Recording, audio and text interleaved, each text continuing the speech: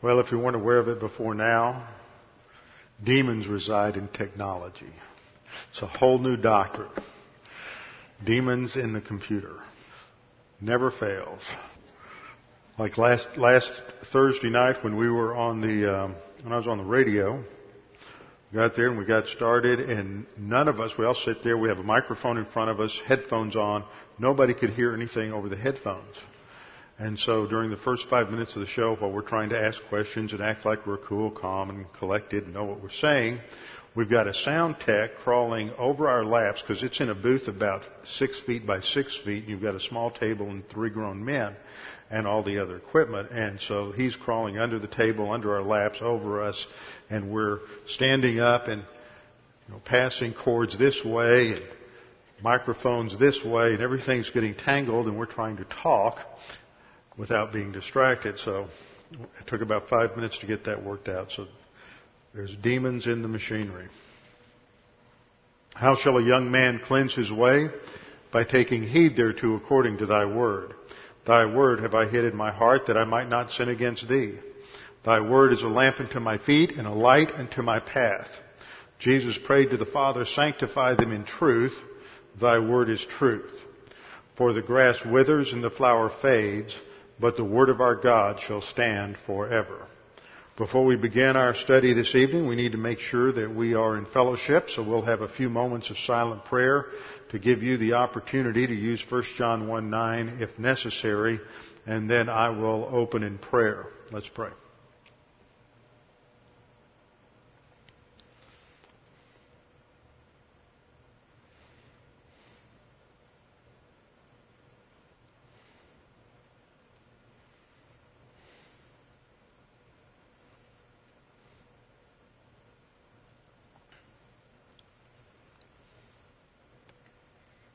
Father, we do thank you for the opportunity to gather together this evening to be refreshed by the study of your word, that we might come face to face with eternal truth, that we might understand more about who you are and how you work in our lives, and that we might be encouraged by the examples of other believers in time and their advance to spiritual maturity.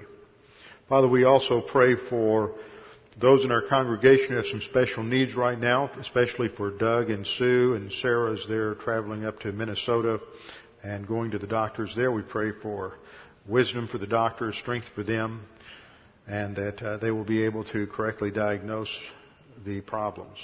Father, we also pray for Jim and Phyllis Myers as they're traveling in Brazil. Pray for his ministry, that he will be able to be refreshed, that he will be rested, that he will be healthy, and that he will have a clear thinking as he teaches the Word. And Father, we pray that you would challenge us with your Word, and the Holy Spirit would make these things clear to us tonight. We pray this in Christ's name. Amen. We are in Genesis chapter 14. Genesis chapter 14. And in Genesis chapter 14, we run into two tests, two examinations in the life of Abraham. As we have studied in the past in this series on Abraham, that Abraham is a picture of several different doctrines in the New Testament, one of which is his advance from spiritual infancy to spiritual maturity. And spiritual advance in the Christian life, spiritual advance in the spiritual life of the Old Testament believer, it's all based on the same thing, and that is you learn doctrine, and then you have opportunities to utilize that doctrine. There are tests in the Christian life, and these tests come in all kinds of packages, and a test is always related to a volitional decision. So as I'm going through this study of Abraham, the one thing that I'm paying attention to is where do we find situations where Abraham has to make a choice to apply doctrine. And as we see this, his life just sort of unfolds. Each of these episodes in Abraham's life, from Genesis 12 through Genesis 24, relate to Abraham having to make some sort of decision related to something that God has promised him, something that God has told him, and he has to apply doctrine.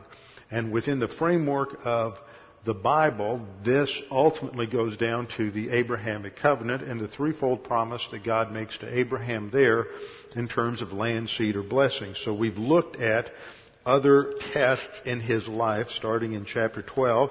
He is tested, first of all, with regard to the initial command of God to get out of the land where he lived in Ur of the Chaldees, to leave his family, to leave his friends, and to go to the land that God would show him. He partially obeyed God. He didn't get away from his family, but he did leave. It took him a while after he went through Haran and eventually to get to the land. And then once he was in the land, God reiterated that promise. Notice there's promise, there's a test, there's reiteration of promises. So that tells us as believers that the key elements for us in the Christian life is to learn those promises, provisions, and principles that God's given us, because that's what we're tested on in a daily basis. Life's an open book test, and we need to be prepared every day.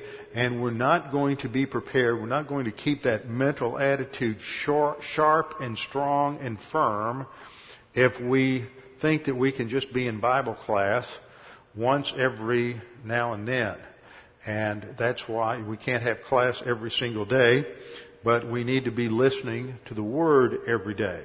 Even if you don't have time to get a whole tape in every day, you can listen for 10 or 15 minutes in the car, when you're exercising, when you're putting on your makeup in the morning, or whatever it may be.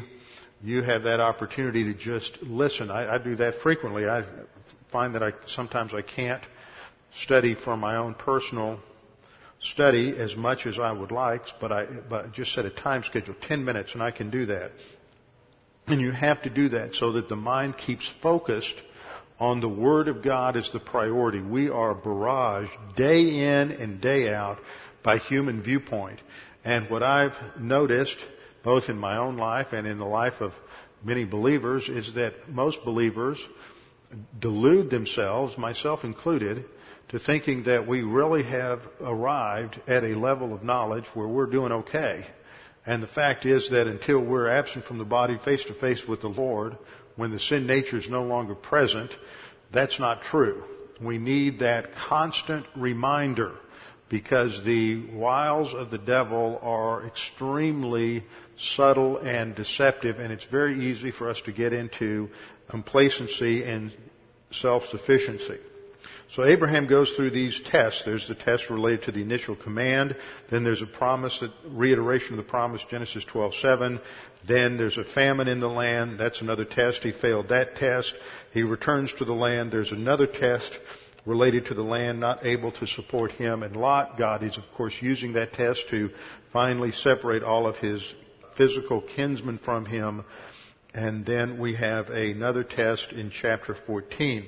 Chapter 14 is a test now related to the blessing provision in the Abrahamic covenant. Genesis 12:2, I will make you a great nation. I will bless you and make your name great, and you shall be a blessing. And that doesn't come across in the English as an imperative, but in the Hebrew it is an imperative. God is mandating that Abraham be a blessing. And that is true for believers in the church age as well. We are to be a blessing to those around us. Now, the framework's a little different, and we'll get into that when we get to application. Last part, or then verse 3, God promises Abraham, I will bless those who bless you, and I will curse those who curse you, and in you all the families of the earth will be blessed. So chapter 14, which we started last time, revolves around two tests. And both of these tests are related to Abraham fulfilling that command to be a blessing. Remember what I said in the introduction. When we are advancing in the Christian life, the tests are related to volition. Every time we have to make a decision that has to do with operating on human viewpoint or divine viewpoint, application of doctrine or not, whether it has to do with priorities, whether it has to do with mental attitude sins, whether it has to do with overt sins, whether it has to do with whether or not we're going to listen to a tape, be in Bible class, do whatever it is we know we need to do. Whenever we have a volitional decision that relates to application of doctrine, that's a test. It may be small, it may be great, it may involve big issues, it may involve small issues. What I usually find is that the major issues of life revolve around the minor decisions that we make. And so many times those small decisions that we make affect how we respond to the big issues. So Abraham has two tests here, both related to blessing. The first is covered in the first 17 verses, which we began to cover last time, and this has to do with the invasion of the 4 kings from the east. And we will just briefly review this by looking at some maps. This is a map of the Middle East, as it's known in biblical studies, the ancient Near East. Sometime around the early part of the Christian era, it becomes the Middle East. But in the ancient world, this is the ancient Near East, and it's amazing how this area has been a battleground down through the centuries, and it still is. And when we get to the map where we put the modern states on it in a minute, I want you to think about how the modern coalition of forces isn't much different from the way it's been throughout the centuries, and that this is the battleground. There is no coincidence that the focal point for all of this is this piece of property that God promised to Abraham. So this is the ancient world. Up here in this section, you have Asia Minor or Turkey. In fact, I did the same thing now that I did last week. I forgot to open up the other program. Let me just do that real quick. Okay, this area is modern Turkey. This, in the ancient world, this was known as Asia or Asia Minor. This was primarily the arena of the Hittites. Although when you get into the western part, this arena was settled by the Greeks, the Ionian Greeks, in very ancient times. Greece itself is just off the map up to the upper left. This area here is the area of modern Iraq. This is the Persian Gulf down here to the lower right. This is the area of modern Jordan, Syria up in this area, and then this area here is the land that God promised to Abraham. So this gives us the overall viewpoint of the ancient world. Now, the kings that we're looking at in this passage are Tidal, king of the nations, Arioch, Amraphel, and Chedorlaomer. This is their spread on the map. And you see that this isn't any different in the ancient world than it is today. They cover the same areas: Syria, Iraq, Jordan, Persia. These are the same geographical areas that were arrayed against Israel in the ancient world. Let me just skip ahead. This is the area where we're discussing the area of the southeast portion of the Dead Sea. You have 5 wadis that come in from the east, actually 6 on the map, but on 5 of them you have locations of ancient settlements that have been identified as the location of the 5 cities of the plain. There have been other and competing viewpoints, but this seems to be the best, and we'll get into some more details on these when we get into chapter 17 and 18 on the destruction of Sodom and Gomorrah. Okay, here are the modern states. This is the same area we were looking at, and what we see is that you have your 2 major cities that are the focal point of this discussion: Salem, which is a modern Jerusalem. Salem is the word for peace. Shalom is a word for peace. Salem is a form of it. Damascus, the capital of modern Syria, was a very ancient city, and this is still and continues to be throughout the ancient world a source of hostility for Israel. Sodom and the 5 cities of the plain are located on the southeast edge of the Dead Sea, or what's called the Salt Sea in this text. And then we have 2 other locations, Ashtaroth and Kiriathaim, which are settlements of various tribes that are encountered by these invading kings. Now, as the kings invaded, they come in from the northeast. And they come down and they run into 3 groups of people. the Rephaim, the Zuzim, and the Emim. The Rephaim, Zuzim, and the Emim. Now these three groups of people represent three enemies of Israel that become major enemies at the time of the conquest. This is the first time they're mentioned, but each of these are mentioned later in the book of Deuteronomy, which was written just before the Jews invaded into the land. And they are all said to be composed of giants. And remember, this was one of the observations the spies made when they went into the land in Numbers chapter 13. And one of their excuses for thinking that, well, we just can't have victory over these Canaanites. They misread their orders. God didn't say go into the land to see if you can do it. He said to go into the land to see what is going on in the land. It was a recon mission, and they misinterpreted the Scripture. That's why it's so important to properly understand what God says, because if we don't, then we misapply it and we're in trouble. The Rephaim are said to be the sons of Anak, part of the sons of Anak, mentioned in Joshua 15:13. And they were, the sons of Anak were also called the sons of Arba, who was one of the children of Heth, who was the ancestor to the Hittites. The sons of Anak, which would include all three of these groups, the Zuzim, were identified with the Zamzummim in Deuteronomy 2:20, where they were said to be giants.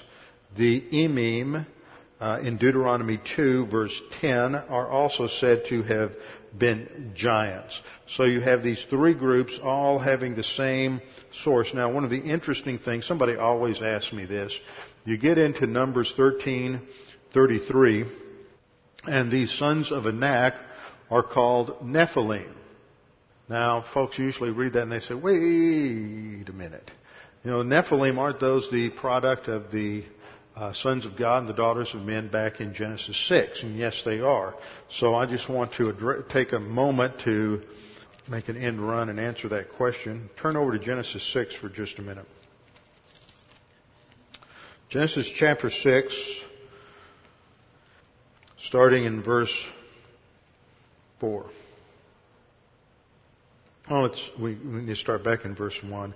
Now it came to pass when men began to multiply on the face of the earth, this is during the period before the flood, before Noah's flood, that daughters were born to them. Then the sons of God saw the daughters of men that they were beautiful, and they took wives for themselves of all whom they chose. Now the phrase in the Hebrew that's translated sons of God is the Hebrew B'nai Ha Elohim.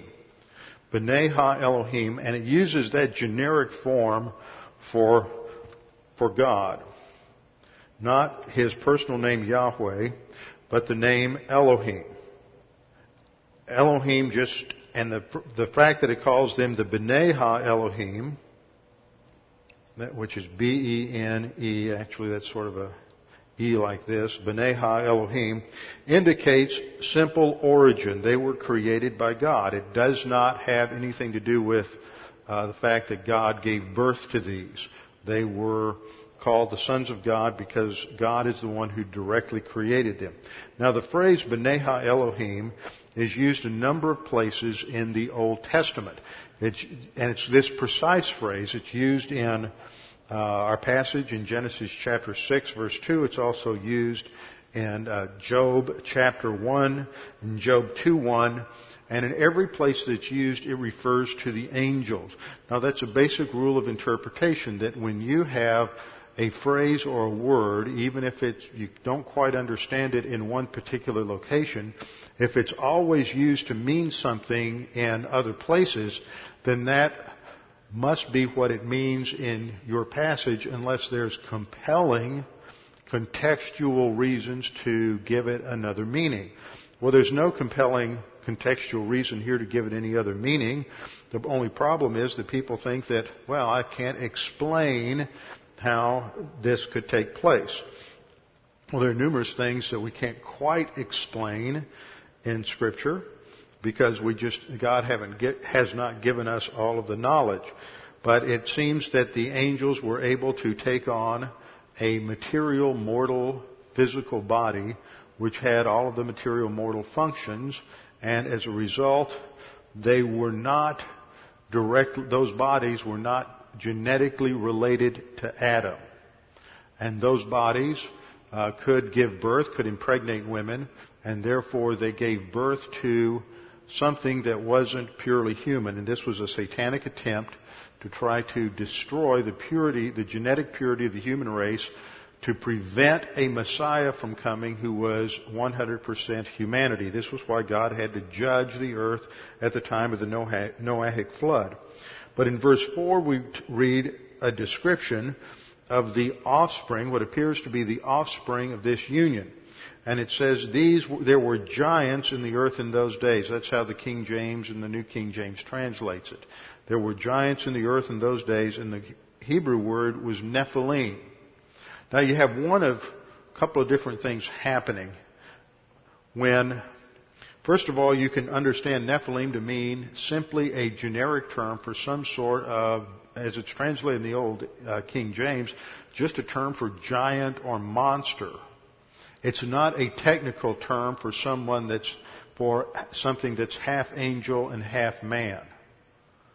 See, if you take it as just a normal word that's in the everyday language, meaning a monstrosity or an aberration or a giant, then you don't have a problem when it's used of the giants in Numbers 13. It's just a standard generic vocabulary word for monsters. And just that these monsters in chapter 6 are the product of this union between the demons, the sons of God, and it clearly refers to demons as part of the group in Job 1 and Job 2, that all the angels, all the sons of God gather before God. That includes Satan. So the term there, sons of God, is a term that could refer to either holy angels or fallen angels, and here it refers obviously to fallen angels. The other way in which you could understand the development of the language is that the word had a technical use here in verse 4, meaning some sort of half-breed monster that was the product of angels and demons. But then when you get down to Numbers chapter 13, what happened when the Jews saw the sons of Anak, it reminded them of these weird creatures that are described as the offspring back in Genesis 6, and so they called them by the same name. You see the same type of thing happening when the early settlers from England came to this continent. They had a city that they knew of back in England called Boston, so when they got here they founded a new city called Boston. They left a capital called London, and when they landed in Connecticut and started a city there, they called it New London. They went to a new area, but they called it with names that were familiar to them, that reminded them of their past. And so that'd be another way to explain it.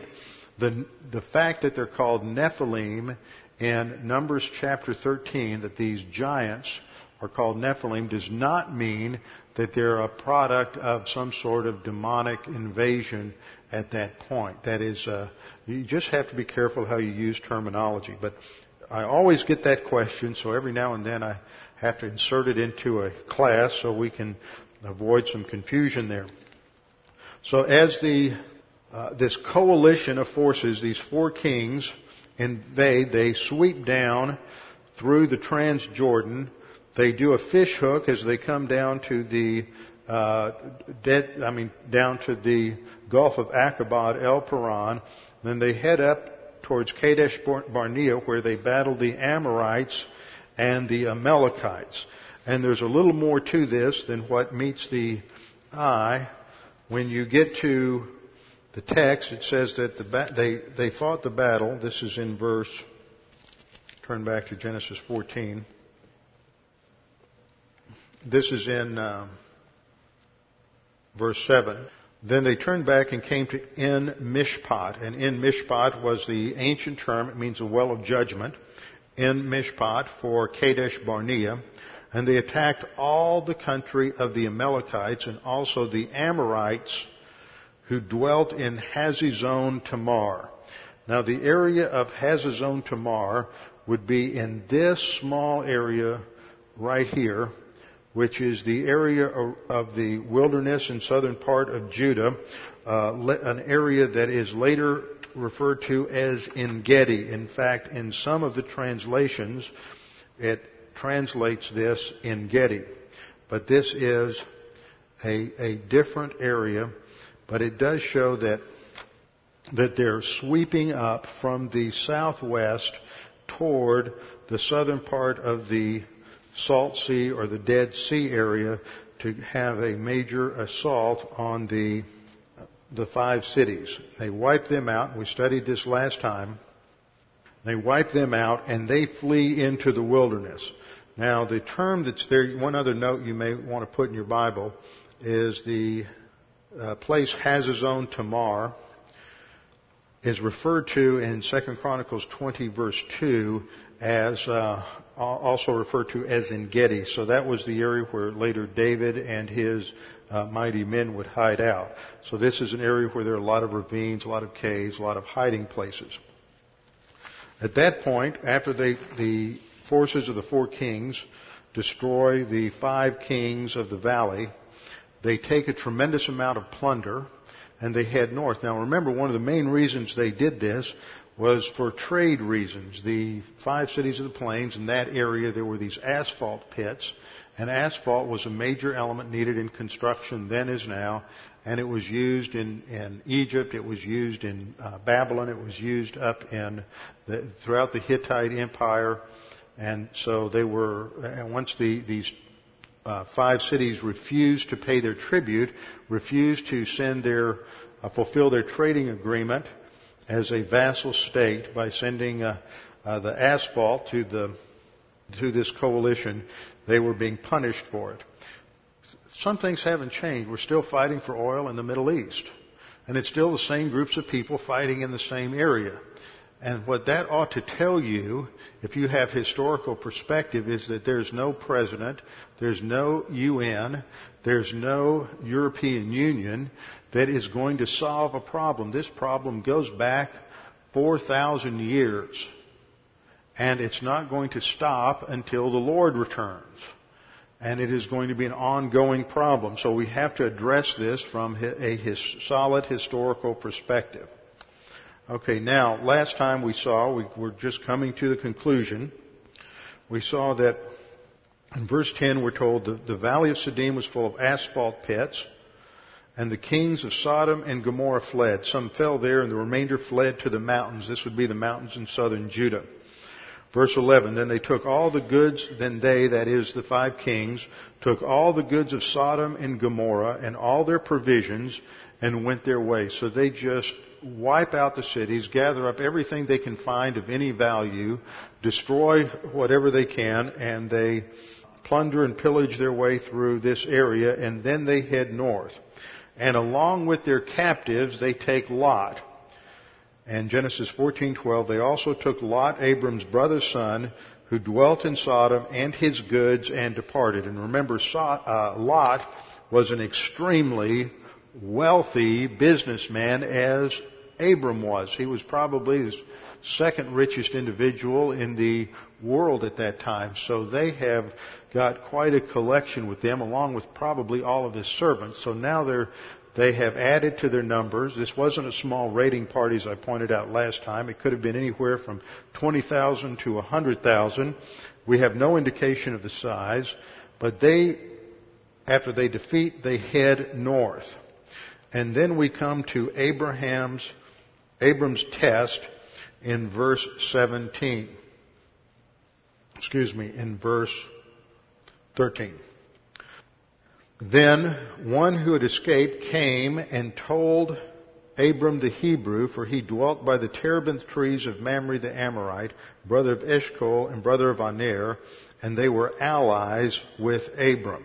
So someone escapes and gets to Abram, who is living in Hebron at the time, and Hebron is located just south, I'll put the circle there, just south here, southwest of Salem.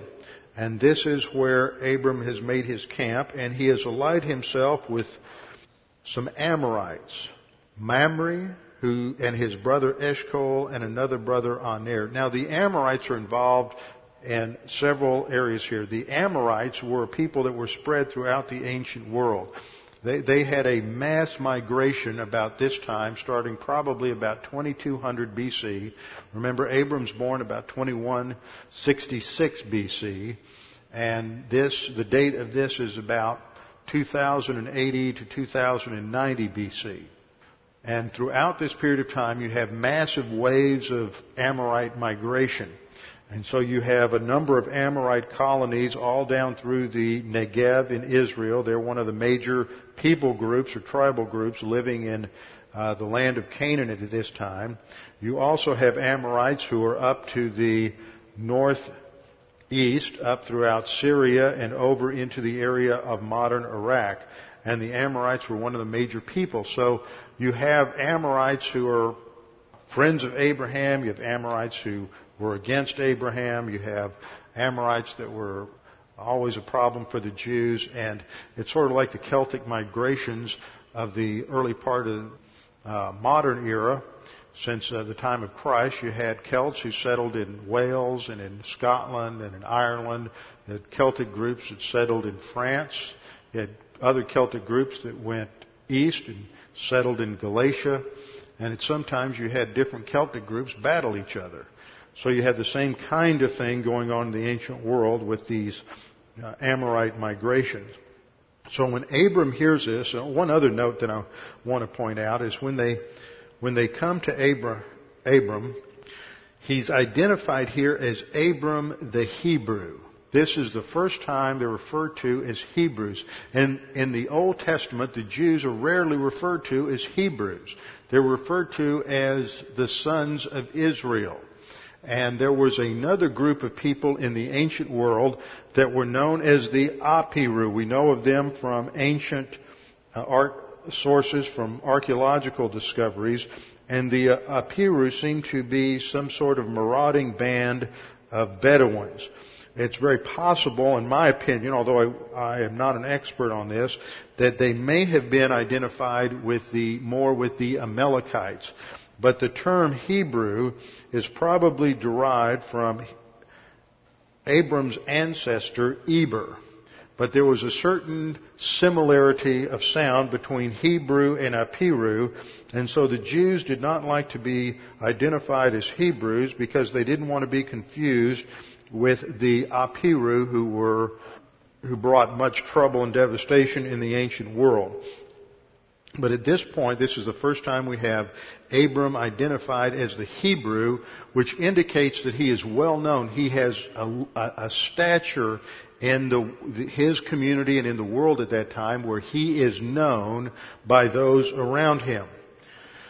They come to Abram the Hebrew, and we find him living in close association with 3 Amorite brothers. And they are going to aid him in protection of the land. Now, Abram has a choice at this point. When he hears that Lot's been taken captive, he could just say, well, that's just tough luck. They've got 20, 30,000 men. I only have 300. There's not a whole lot I can do. Actually, it's 318, but we'll just round it off. There's not a whole lot I can do. So Abram has a test at this point. And the test is related to the mandate of God. Am I going to be a blessing to those around me or not? And so he makes the decision based on the doctrine in his soul, based on the moral courage that doctrine has given him, to gather his men together along with the servants of his allies, Mamre and his 2 brothers, and they go after this experienced army that has just wreaked havoc all the way through the ancient world. And they make a decision. Verse 14. Now when Abram heard that his brother was taken captive, he armed his 318 trained servants. Notice the text makes a point out of the fact that they're trained. They weren't just a rabble going after the army. He had trained them to some degree, so they are prepared for a military engagement. They were loyal to him. They were born in his own house. So he knew he could rely upon them and trust them. And he went in pursuit as far as Dan. Of course, at this time there was no Dan. Dan is a term that is applied to the northern part of the Promised Land after the Jews came in and took the land after the conquest. But it would make sense to the Jews who were reading it at that time. So he leaves Hebron and he heads north, and the armies meet at the site of Hobah. And the battle is described in verse 15. He divided his forces against them by night, and he and his servants attacked them and pursued them as far as Hobah. So once he catches up with them, he has a night assault. He divides up his forces, and he probably hit them from at least two sides, if not from three.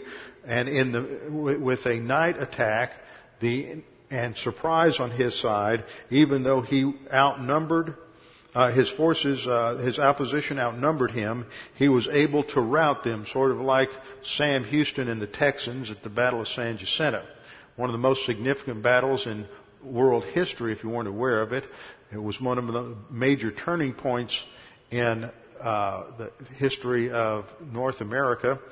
Without that battle, we wouldn't have Texas as part of the United States, and all the oil and everything else has been brought to the U.S. And that battle lasted 18 minutes, and it's considered one of the 10 most determinative battles in all of history. And this was the same kind of thing. You had a small army, through the use of surprise, attack a much larger army, send them into a rout and a retreat, and they pursued them as far as Dan. Then verse 15, verse 16, after defeating them at Hobah, he brought back all the goods, and also brought back his brother Lot and his goods, as well as the women and the people. That must have been quite a sight. To imagine all of the plunder that the four kings, that their army had amassed, going through all these various battles, all the way down through the Middle East, everything they had taken from the 5 cities of the plains, and all of the possessions of Lot, all of his servants, and all the women that they had hoarded. It must have been a tremendous sight, and Abram comes along and rescues all of them. He is functioning as a blessing to the ancient world. This takes us right back to an understanding of the commandment in Genesis 12:2 and 3. I will make you a great nation. I will bless you and make your name great, and you shall be a blessing. So Abram is passing this test, and he is a blessing to those around him. But the test then develops into a second test. And this is what we often find happens in our own spiritual life. We get in one set of circumstances where we are forced to make a decision whether or not we'll apply the Word or not. And we apply the Word, and then as a result of application of the Word, we then move into another test. We've already seen a similar example to this. When Abram went down to Egypt, God blessed him while he was down there, even though he was in carnality, out of fellowship. And he gets kicked out by the Pharaoh, and he and Lot have to return back up to Canaan, but now they have so much, and God prospered them while they were going through the first test, so that when they go into that next test, it flowed out of the previous test. Well, the same thing happens here. Because of what Abram had done in defeating these enemies, he now moves into another form of the blessing by association test. So before we get into the next test, which revolves around this bizarre meeting that takes place in the valley of Shaveh, we will look at the doctrine of blessing by association. First point, let's have a definition. What do we mean by blessing by association? Blessing by association is the extension of benefits of divine blessing to those in the periphery of either A, Jew, or B, a Christian. Let's think about this logically. Blessing by association is the extension of the benefits of divine blessing to those in the periphery of either A, Jew, or B, a church-age believer, a Christian. Therefore, it is a consequence of divine grace. It's undeserved, it's unearned, but nevertheless, there are those in the periphery of either a Jew or a Christian who receive the overflow of blessing. Second point. Certain logistical blessings from God go to all Jews wherever they are on the basis of the Abrahamic covenant. There are certain blessings that God is going to bestow upon all Jews simply because they are physical descendants of Abraham, Isaac, and Jacob as a result of the Abrahamic covenant. The Jewish race is going to continue down throughout history because God has certain promises that He has made to Abraham that have never yet been fulfilled. So God is going to bless them, and the provisions of the Abrahamic covenant are still in effect. From Genesis 12:3, I will bless those who bless you, and I will curse him who curses you. And we've studied this in the past, and the Hebrew words that are translated curse in the English of verse 3 are two different words. Two different words. And the first word for curse has to do with treating someone lightly or with disrespect. The second word has to do with a strong curse or judgment.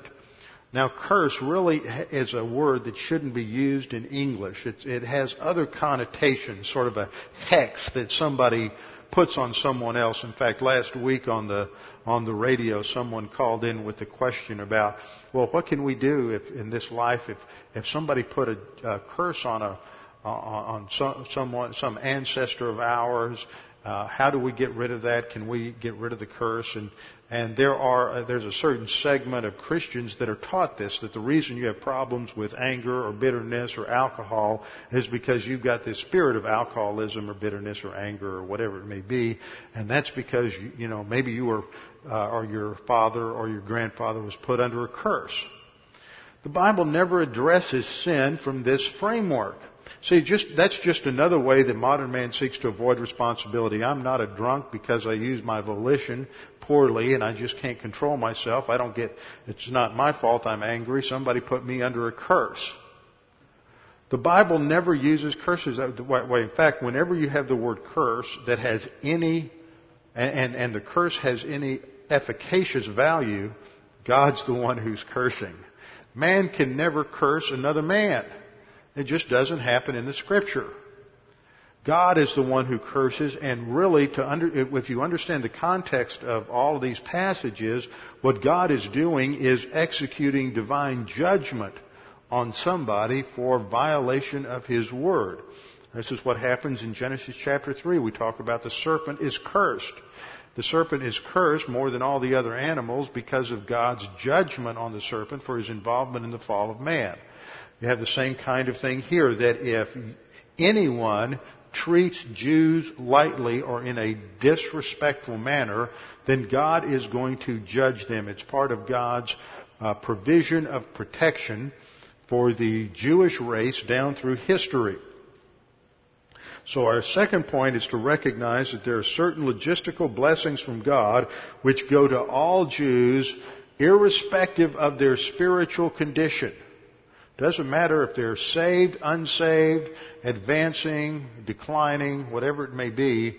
If they're Jewish, they're still God's chosen people. And by virtue of that, God is going to bless those who bless them and curse those who curse them. Point number 3. Blessing by association in relation to Christians. Blessing by association in relation to church-age believers is the result of God's blessing provision or protection for a believer, which overflows to those in his periphery. So it's a different dynamic functioning for believers. So if you are a church-age believer, the basis for blessing differs because it's a different contract. We're not under the Abrahamic covenant per se. We are beneficiaries of the new covenant. Now, what happens to understand this is we have to recognize that in God's character, He is perfectly righteous plus R, and He is absolute justice. When man sinned, He went from being plus R, his initial created state, to minus R. God, in His righteousness, which is the standard of His character, the standard of His integrity, rejects the minus R of man. All of our righteousnesses are as filthy rags. God cannot accept any human being because he fails to come up to the standard of God. All have sinned and fall short of the glory of God. The justice of God is the application of God's standard to His creature. So because man is minus R, the justice of God must condemn man. Now at the cross, Jesus Christ paid the penalty for our sins, so that our sins were poured out upon Him. And the Scripture says that He who knew no sin was made sin on our behalf as our substitute. So even though Jesus Christ in His deity remains absolute perfect righteousness, in His humanity, He bears the penalty for our sins as our substitute. He doesn't become a sinner. It is a judicial imputation. And so He bears the penalty for us. What happens at salvation, and this is something that is so rarely understood today, what happens at salvation is that when we put our faith alone in Christ alone, the perfect righteousness of Jesus Christ is then imputed to us so that we receive this perfect righteousness. We still have a sin nature. That sin nature does not diminish in any way. There's not a thing you can do before you're saved that you're not capable of doing after you're saved. Any sin that an unbeliever can commit, any believer can commit, and many believers do commit. And when you're a brand new baby believer, there's just not a whole lot of experiential or sanctification righteousness in the believer's life. God blesses the believer not on the basis of experiential righteousness. In fact, experiential righteousness or our obedience to God is never the basis. Never the basis. Get that down. It's never the basis for God's blessing. Reading your Bible, coming to Bible class, is never the cause for God's blessing in your life. You're not going to be blessed by God because, well, this year I went to Bible class 3 times more than I did last year. It just isn't going to happen. Even if spiritual growth isn't the cause of blessing. The cause of blessing is always the righteousness of Jesus Christ. That's why all blessing is always based upon grace. It's never, ever based on what we do. Now, what happens is we start off as a spiritual infant. And as a spiritual infant, God's not going to give us certain blessings because we don't have the capacity for those. But God has determined in eternity past just what blessings He's going to give each one of us. It's grace. It's not dependent on what you do or what you don't do. However, if you don't grow and develop the capacity, then God's not going to distribute that blessing. Just like as a parent, you may decide that you're going to bestow, let's say you're very wealthy, you're going to bestow $10 million on your oldest child when they get old enough. You're not going to give it to them when they're 5 because it would destroy them. They don't have the capacity. You've already made the decision that it's theirs, but you're not going to give it to them or distribute it to them until they're 25 or 30 because you want to make sure that they have the maturity and the capacity to handle it and that it won't destroy them. And God's the same way. He distributes these blessings to us over time, not because we grow. He's distributing them to us because we possess the perfect righteousness of Jesus Christ. But He distributes them over time as we develop capacity to handle the blessing. So the point that I'm making here as we're studying blessing by association is that the believer receives the distribution of blessings from God on the basis of grace because he has the perfect righteousness of Jesus Christ.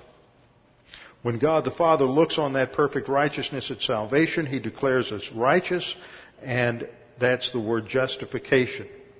It's not based on, and we're still sinners, it's not based on what we've done, it's based on Christ's character. The same thing happens as we grow. God blesses us not because of what we've done, but because we possess the perfect righteousness of Christ. It's always the righteousness of Christ that's the basis for divine blessing. Now what happens is that as we advance and as we become mature, then God distributes these blessings. And when God distributes blessings to the maturing believer, there's always going to be benefit to those around him. Spouses, children. It's going to have an impact on perhaps the company he works for, the corporation he works for. There's always an overflow of blessing to those in his periphery. Now what we said so far that was point number 3, let me review it. Blessing by association in relation to Christians is the result of God's blessing, provision, or protection for a believer, and this overflows to those in his periphery. It's the cause is the possession of the imputation of Christ's righteousness. Point number 4, the biblical basis for understanding this is seen in 2 cases. The biblical basis for understanding blessing by association is really found in 2 cases, both in Genesis. Number 1 is the one we've already discussed already, and that's the provision of the Abrahamic covenant. God is saying unconditionally, I will bless those who bless you. He's not saying I will bless those who bless you when you're obedient to me. He's not saying I will bless those who bless you when you're walking by my statutes. He's not saying I will bless those who bless you only when you're in the land and only when you're obedient. He's making an unconditional promise to Jews that because they're Jews, because they're descendants of Abraham, Isaac, and Jacob, God is going to bless them. The second example, which puts a little meat on the bones, is found 2 or 3 chapters from where we are in Genesis chapter 18. Genesis chapter 18. The context is that God is about to destroy Sodom and Gomorrah and the other cities of the plains because of their sexual perversion. And He has come along with 2 angels, the pre-incarnate Lord Jesus Christ, along with 2 angels, has come and has spent the afternoon with Abraham in his tent. And the 2 men, after they have dinner, the 2 men, which are angels, get up and they head towards Sodom. And the Lord stays behind, the pre-incarnate Lord Jesus Christ, and He says, shall I hide from Abraham what I am doing? And his conclusion is no, He's not. So He tells Abraham that, in verse 20, because the outcry against Sodom and Gomorrah is great. Now, have you ever thought about who's making the outcry against Sodom and Gomorrah? I think this has to do with the angelic conflict. I think there is a call among the angels for the execution of divine justice. And I back that up because it's angels who are going to be executing the judgment. So the outcry against Sodom and Gomorrah is great because their sin is very grave. I will go down now and see whether they have done altogether according, and we'll just skip all that. And in other words, God's made a plan and He's going to execute justice. What we want to focus on is Abraham's response. Again, this is a function of Abraham serving as a source of blessing by association for Lot. He comes to God and he's asked the question, verse 23, would you also destroy the righteous with the wicked? General principle. God, if you've got a city here, and He's going to get more specific with these questions, you've got a city here and there's righteous and there's wicked. Now Lot is not a maturing believer. As we've seen already, Lot's involved in all kinds of carnality. You never see a hint of positive volition in Lot. He never makes the right choices. He ends up having incest with his 2 daughters. And the product of that, those incestuous unions are Moab and Ammon, and they become problems for Israel down through history. So the issue when he says, would you destroy the righteous with the wicked, don't interpret that as, are you going to destroy the moral with the wicked? It has to do with positional righteousness, that Lot is saved. And so he comes up with his first hypothetical in verse 24. Suppose there were 50 righteous within the city, would you also destroy the place and not spare it for the 50 righteous that were in it? Wouldn't you let the whole town benefit just because of the 50 that are there? Blessing by association. And the Lord says, if I find, in verse 26, if I find in Sodom 50 righteous within the city, then I will spare all the place for their sakes. That's the doctrine of blessing by association. And then, I don't want to take the time, but Abraham continues to grind all down until he says to the Lord in verse 30, let not the Lord be angry, I will speak. Suppose 30 should be found. And the Lord says, I wouldn't do it if I found 30 there. And then he goes down to 20, and then down in verse 32 to 10, and then in verse 33, the Lord is going to go ahead and execute judgment because there's not even 10 there. It's just Lot and his family. And so God is going to have the angels bring Lot out, and then he's going to destroy Sodom and Gomorrah. And so we understand from this the principle of blessing by association. Point number 5. Blessing by association may also extend to historical heritage. We have 2 examples. We have an example in 1 Kings 11:12. After Solomon has been so disobedient to the Lord, God comes down and he speaks to Solomon in 1 Kings chapter 11 and tells him that he is going to tear the kingdom away from him.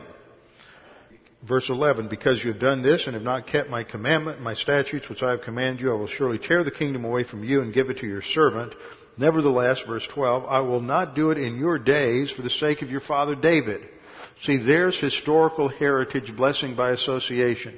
Solomon, you deserve to lose it now because you have been in such rank carnality and introduced such extreme idolatry into the nation.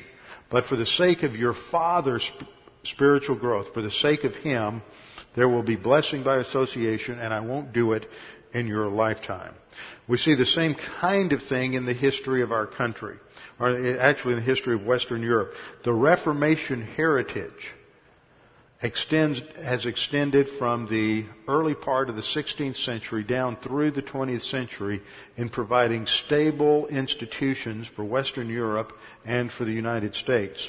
In the United States particularly, we are the beneficiaries of the Puritan heritage because these great believers coming out of the Reformation didn't have a superficial Christianity. Now, their theology wasn't always right, but they understood that the Bible addressed every area of life. It addressed economics, politics, law, history, everything. And so they tried to work out from the Bible a biblical view of government, a biblical view of law, and because they established that, and that's part of our heritage, we have a stable form of government today. What we have to recognize is that divine blessing is always based on grace, never on works, and the blessing is based on that righteousness which we possess from imputed righteousness. Blessing by association is an extension in the church age of John 13, 34, and 35, the new commandment that God gives us, that we should love one another even as Christ loved us. And by this all men will know that you are my disciples. We are also, as Abraham was commanded to bless those, to be a blessing to those around him, believers are through the operation of impersonal and unconditional love for all mankind. Romans 12:14 says, bless those who persecute you, bless and curse not. That is the application of impersonal love for all mankind. So what we see is in these chapters in Genesis, or in these 2 episodes in Genesis 14, is that Abraham understands that he is to be a blessing to those around him. And this is, although the commandment hasn't been given yet, the principle is still there, and that is to love your neighbor as yourself. And so that is being exemplified in Abram's spiritual growth. He's learning and applying the principle, and he's going to have an additional opportunity and an additional test. Once he is given this victory over the enemies, and he has now this tremendous spoil, which is his by right of conquest, the next test is, how's he going to respond to the victory that God gave him? How is he going to express? Is he going to operate in arrogance or in humility? And that's where this next episode focuses, is Abram's response. And there's a lot more to it than simply his response of gratitude. So next time we'll start off looking at the focal point of the test, which has to do with the truth about tithing. Truth about tithing. Oh, this is going to be fun. Truth about tithing. Because Abram is going to give a tithe to Melchizedek. This is the first tithe in the Scripture. And then from there, we're going to have to deal with this character of Melchizedek, which is one of the most significant figures in all of the Bible and types of Christ. So we have a lot of fun things to go through in the rest of the chapter. We'll get there. Now, next week, I won't be here. So we'll just have to hold right here. That's why I didn't want to get into Melchizedek tonight. We'll just wait. It's a good breaking point. Next week, Next Tuesday night, I will be in Memphis, so you can pray for me when I'm teaching in Memphis, and I'll be back a week the next week. So, as far as I can tell, for the next 2 or 3 months, that is the last schedule change until probably May or June. So next Tuesday, no Bible class, but there will be class this Thursday, and there will be class Sunday, and there will be class Thursday night of next week, with our heads bowed and our eyes closed. Father, we thank you for this time to study your word. We thank you for the things that we have seen in Abraham as he functions as a blessing to those around him, applying the principle of impersonal and unconditional love. We pray that we might be challenged by this example in our own periphery, that we might be a blessing to those around us, as well as through spiritual advance, be a source of blessing by association. We pray this in Christ's name. Amen.